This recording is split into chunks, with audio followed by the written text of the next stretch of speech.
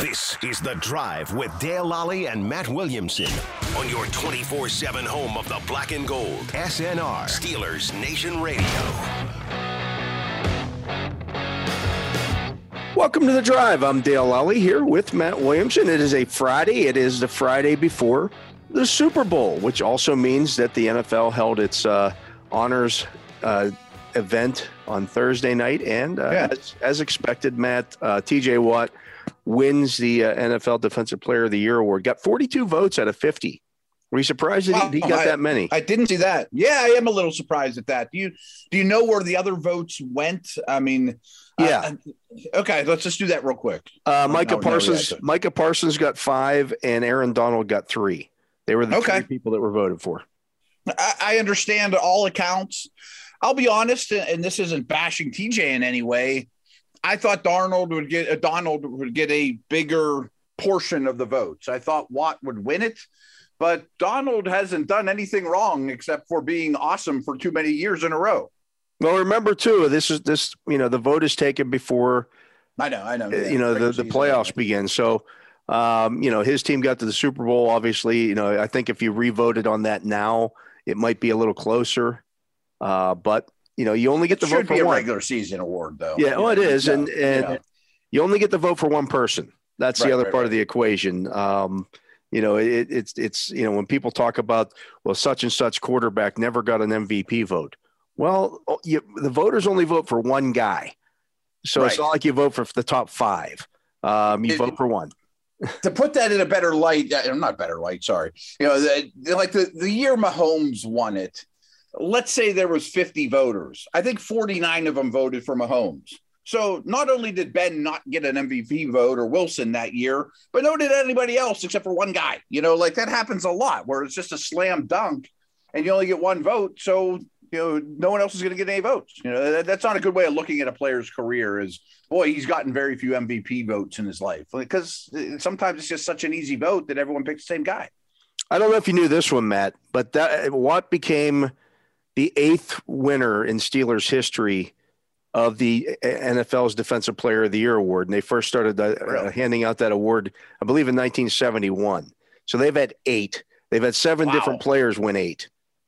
Joe Green won it twice. Mel Blount, Jack Lambert, Rod Woodson in 93, James Harrison in 2008, Troy Polamalu in 2010. The next closest team to that has 4. Wow. That's amazing. And holy smokes. I mean, I think Blount was the first corner that ever won it. It's a rare that a safety wins it. I didn't plan on having this chat with you, but you've been covering this team for so long and are so on top of all these players.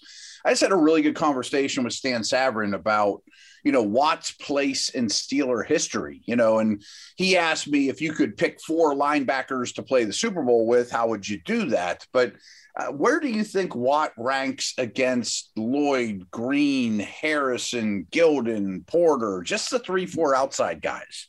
He's the best. You think he's number 1 already? I don't even think there should be a conversation based on what he has done. He's gonna break the team's all-time sack record next year. Assuming he stays reasonably healthy. He has 72 sacks right now, and Harrison's the all-time leader with 80.5. Yeah. I thought Harrison's body of work still stands up against Watson as a conversation, but TJ's 27 and he's going to go past him. I mean, he's the 3rd fastest player to 70 sacks in NFL history. I mean, NFL history. Lawrence Reggie Taylor, White, Reggie White and his brother are the only 2 guys who got there faster. And they're as no-brainer Hall of Famers as you could ever be. Like if the Hall of Fame had tiers, Reggie and JJ would be in tier 1 with Joe Green, Yeah, right. And that's who we're comparing them to now. That's the and if you look at it, of the guys for the Steelers who have won that award, Green, Blount, Lambert, Woodson, and Polamalu are all in the Hall of Fame themselves. Harrison's not yet eligible, but I think he'll get some consideration at least. We're watching a Hall of Fame career here. We absolutely are. I mean, knock on wood, you know, he doesn't have injuries like his brother did later in life, and there's no reason to think he will. But even his brother has a Hall of Fame career, as I just mentioned, if he never plays another down in his life. I actually think, and this is amazingly true with Cam Hayward too, which is a different subject, but I think they're both getting better still, which is the scary thing. Yeah. Yeah. That's nuts. You know, so I to me, and I personally witnessed Woodson in 93, Harrison in 2008, Polamalu in 2010, and then Watt this year, you know, covering each one of those games for that those guys played in. Watt's season was the best of any of those guys. You think so? Wow. Yeah. I mean, and imagine if he would have played not even every snap, but at least would have played a couple more games. You know, we're talking about the all-time sack champion here. Oh, he would have had 25 sacks this year. Yeah, I have no doubt.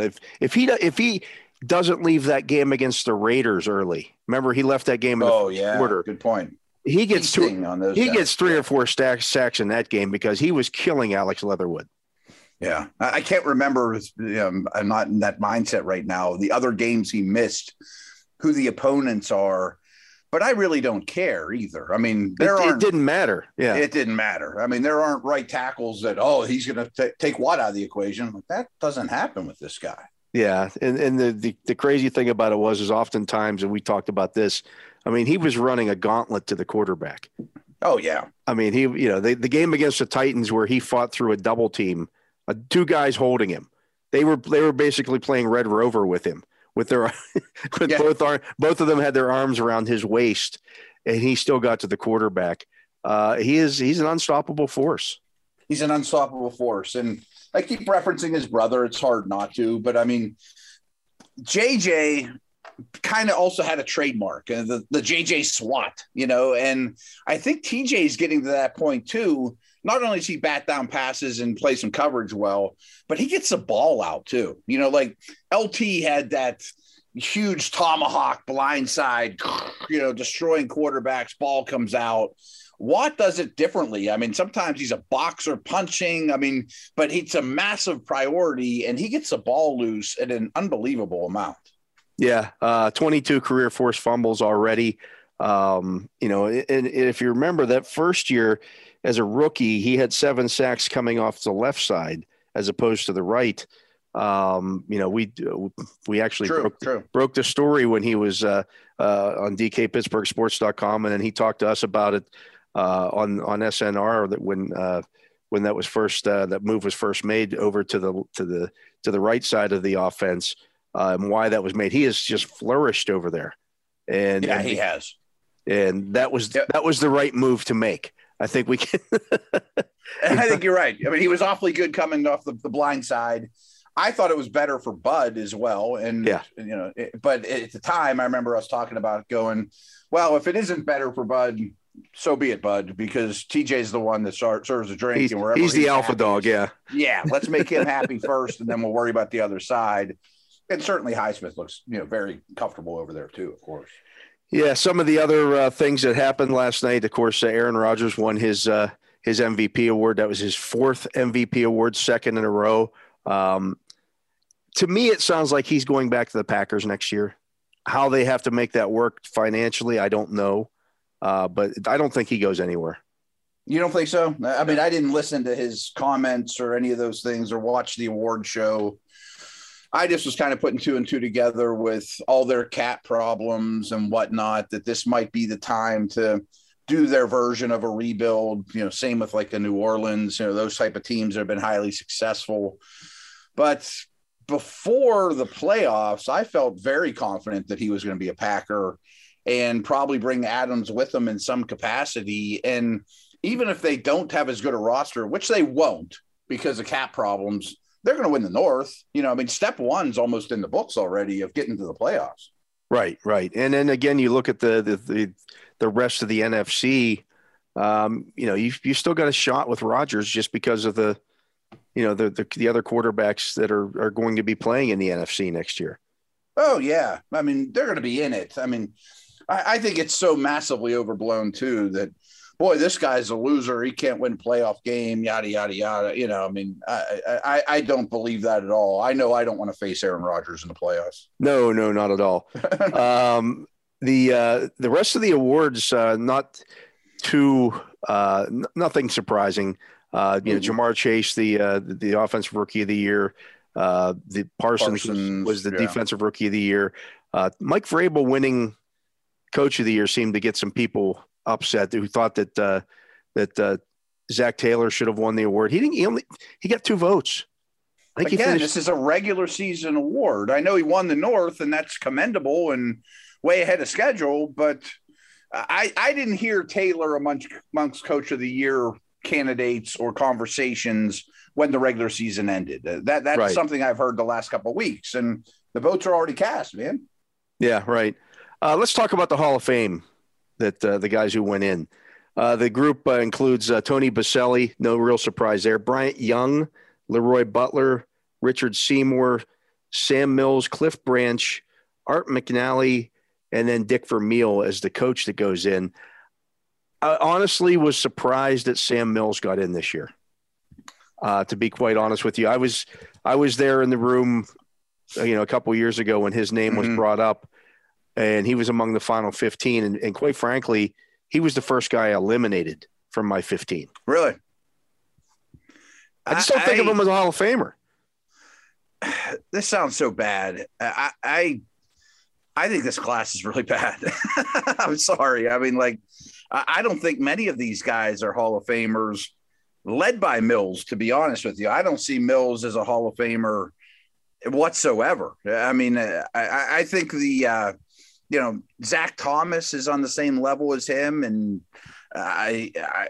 to me, they're all very good players, easy to root for, not Hall of Famers. I mean, not Lambert, Butkus, Lewis type linebackers. Right. Well, I did speak with I texted some Hall of Fame voters last night asking how exactly Mills got in. And I guess there was a push to get him in because it was his last year of eligibility. Yeah. So it's not a good enough reason, but if we're going to look at things that way, then all of a sudden maybe Hines Ward has a shot. Right. It's either now or you got to wait, Right. If it's the right class. Again, I thought this was a very watered down class. With all respect to Boselli and all these guys, there's not one slam dunk on this list. I thought Seymour, who I've been lobbying for, and Bryant Young had no chance, because they don't have stats, So I guess once in a while it's good to have a watered down class without slam dunks on there so that you could get a couple of these guys in. But then the whole building gets a little watered down. Well, and the other thing that you'll notice here is that none of the first-time guys got in this year. And right. That Andre was Johnson. He was one of there was a push. When I did the vote a few years ago for Polamalu, and one of the voters brought up, we're putting in too many first-time guys, and I'm like, why does that matter? Yeah, because they talk about the backlog of guys who, well, there's these guys deserve to get in, but they don't get in because once they get past that first year, then there's all these first year guys who are going in automatically. But if they're a Hall of Famer, they're a Hall of Famer. Right. I mean, if Troy was in this class and they decide to keep him out for Leroy Butler and Sam Mills just to get them in, what are we doing here? Yeah, I decided to reevaluate the process. Leroy Butler was also one of the 15. In fact, all these guys were. Every one of these guys were on the final 15 ballot when I voted 3 years ago. Okay. And they were easy no's for you, right? Well, Seymour I voted for. Oh, right. But the other four I did not. Mm-hmm. So Seymour's the one I was happy to get in because I didn't think he would, and I think he's deserving. These other guys are just really good players. Boselli, I think, has a strong case because he was an elite player, but it's a short stretch. Again, I don't have an issue with Bryant Young. I mean, I don't either, but he was a dominant player. He just, again, defensive tackles don't rack up big stats.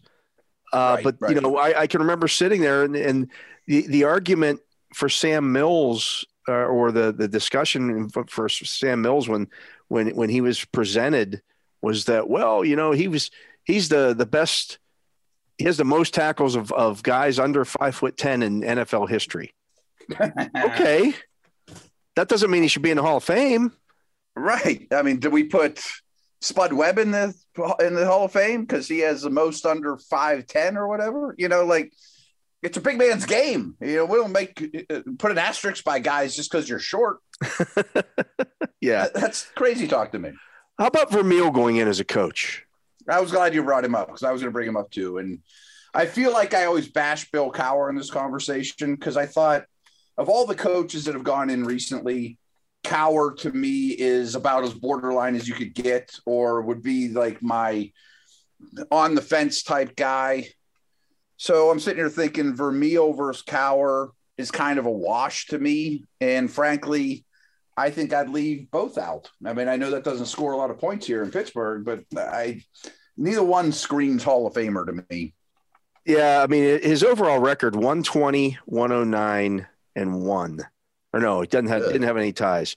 I just look at the records. A lot of losing seasons in there. In fact, he coached 12, 15 years, and 1, 2, 3, 4, 5, 6, 7 of those 15 years he was under 500. Really? Was a couple of them really under 500 too? 4 and 10 in Phil. His first 2 years in Philadelphia. We can give him a pass. Sure, you take over an awful team. Yeah. I get it. They were 4 and 10. They were 5 and 9. His first couple years in St. Louis, people forget. I'd say though St. Louis isn't much better though. Yeah, 5 and 11, 4 and 12. His first year in Kansas City, 6 and 10. So, but his next. Was he there when they traded Bettis and drafted Lawrence Phillips?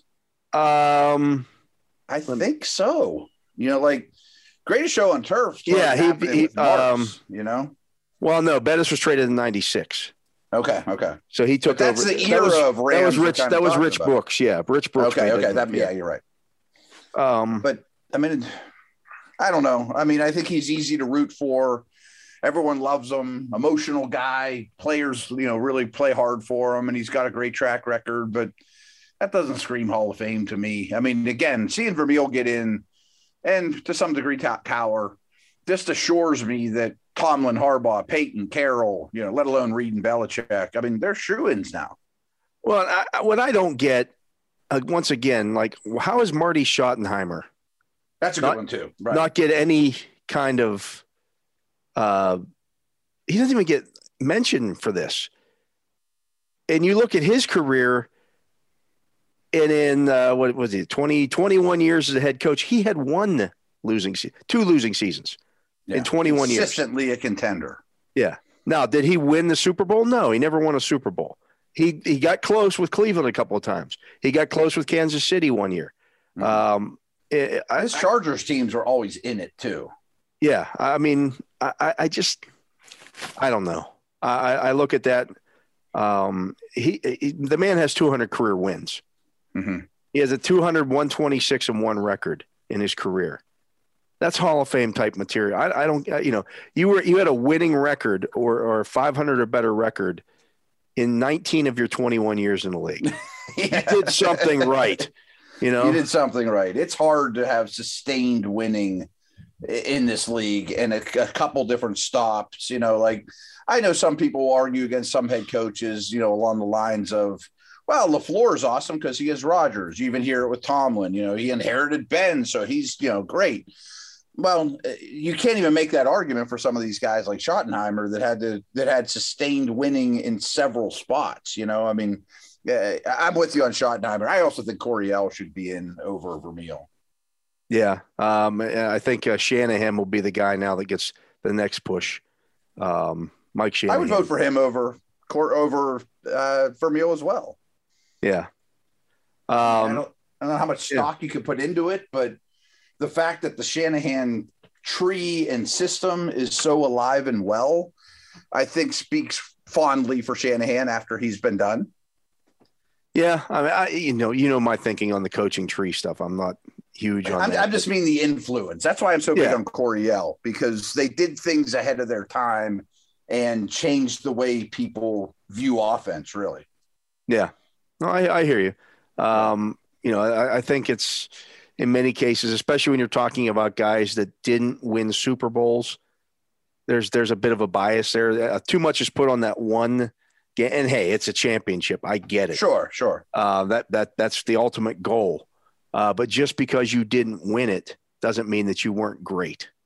And I do think, sounds bad, but just because you win one doesn't mean you should go in either. Like a career winning percentage, 20 years of excellence like Schottenheimer, to me, way outweighs one good year.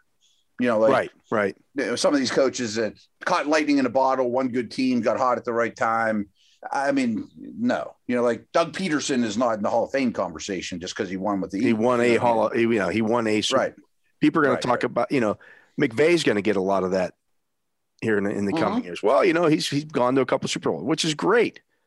Maybe he'll win this one. If he wins this one, he'll start to get in that conversation, I think. And if he wins this one, then I think you've gone twice in a short period of time, and maybe you deserve that kind of consideration. But I bet his winning percentage is really good too. Simply just getting there and winning once, not enough. Because the toughest thing to do, I think, in the league is win consistently. I do too. We've seen a lot of teams, that Jaguars team from 2017 come out of nowhere and have one good year. Right. And then they fall back off. That's what I'm going to be interested with the Bengals. Exactly. I'm glad you brought them up. Right. Can you, okay, you've done this now. Can you sustain it, or do you take a step back next year?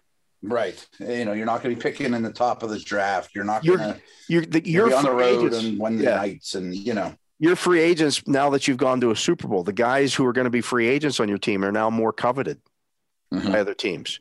So Jesse Bates, for example, their free safety is going to be an unrestricted free agent this year. Yeah. Does he price himself out of Cincinnati, and then now you get a hole in the back end of your defense, or you're dealing with a guy on a franchise tag that maybe isn't quite worth a franchise tag, or I know he's only in his second year, but it's not going to be long until you're paying Burrow. Right. I mean, like that's coming. And Higgins comes up, right around that same time. Year, right. Can you keep all those guys together? Are you going to be able to fix your offensive line picking 31 or 32? Right. Things like that. Usually your first pick, or usually your second pick is right around where your first pick is this year. Yeah. So you're not getting quite the quality of guys. And hey, you earned those previous draft picks. You earned Joe Burrow. You earned the right to draft Jamar Chase. Much like when you look at that Jaguars team, and I can remember writing about that when the Steelers played them twice that year in 2017. Well, how do they get this defense so good? Look at what they did. Well, they had top 10 picks 8 years in a row. How do you not have it good? Like you look at the Jags, like why isn't Jalen Ramsey and Fournette and blah, blah, blah, all these guys that were super high picks, foundations of your team right now.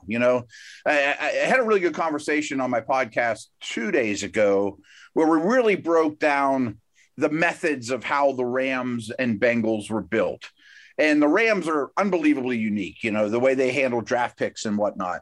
But the Bengals, I gave them a lot of credit, but I also said they lucked out by being terrible at the right time too. There's some of that. Yeah. That always, if you got the number one overall pick, the year before or 2 years before, when the Browns had it. Right. Or this year maybe, or, and you're sitting there looking at these quarterbacks going, okay, we don't love any of these guys. But we got to take one because we don't have one. Yeah, I mean, my co-host even threw out there. He's like, if Burrow doesn't emerge from the middle of nowhere, no one talked about Burrow this time going into his final year at LSU. Well, they draft Tua, and I bet they're not in the Super Bowl with Tua right now. Yeah, right. And everybody gets breaks. I mean, Ben shouldn't have fell into the Steelers that year. I mean, I understand that, but I don't know that they're genius team builders. Is all I'm saying. Right. Yeah. Again, that goes to the sustaining part of it. Right. That's there. I mean. Right. Now, can you sustain that? Right. So. You have a Kevin Colbert in the building that knows how to handle that stuff. We'll see. I think the odds came out today for next year's Super Bowl already. The leading contenders, and the Bengals aren't the favorite in the AFC next year. They wouldn't be in my top two. I don't know if that even. It's the Bills and the Chiefs. I think the Bills are the best team in the league right I think now. the Bills, I think the Bills will be clearly ahead of the Chiefs. Yes. After this offseason, because I think the Chiefs are going to lose some guys. I think the Bills roster might be better than the one we saw last. The Chiefs, I'm certain, will be worse. I think the Bengals will be better, though, their roster, because they have cap space. We'll see. I think you got to. What they do with it, but yeah. Yeah, to me, because of their situation with their facilities, I think they might have to overpay a little bit to get guys to come in, even though they'll just be coming off of a Super Bowl win. Yeah, I'm sure players want to play with Burrow, but that has not been a destination for a long time. They still don't have. They're the only team in the league that doesn't have an indoor facility. Yeah, I talked about that on the podcast too. Like, they don't have an indoor, and they just recently have developed the scouting staff. They practice under a highway. It's not that glorious. Yeah, for a team, you see guys coming out of college, and they're coming from these, beautiful facilities in college, and then they got to go play for the bank. Like, you're taking a step back. It's so you're taking a step back. Yeah. We'll talk more about the Super Bowl, what we think's going to happen. Yeah, I'm excited about that in the next segment. He is Matt Williamson. I am Dale Lally. You're listening to The Drive here on Steelers Nation Radio.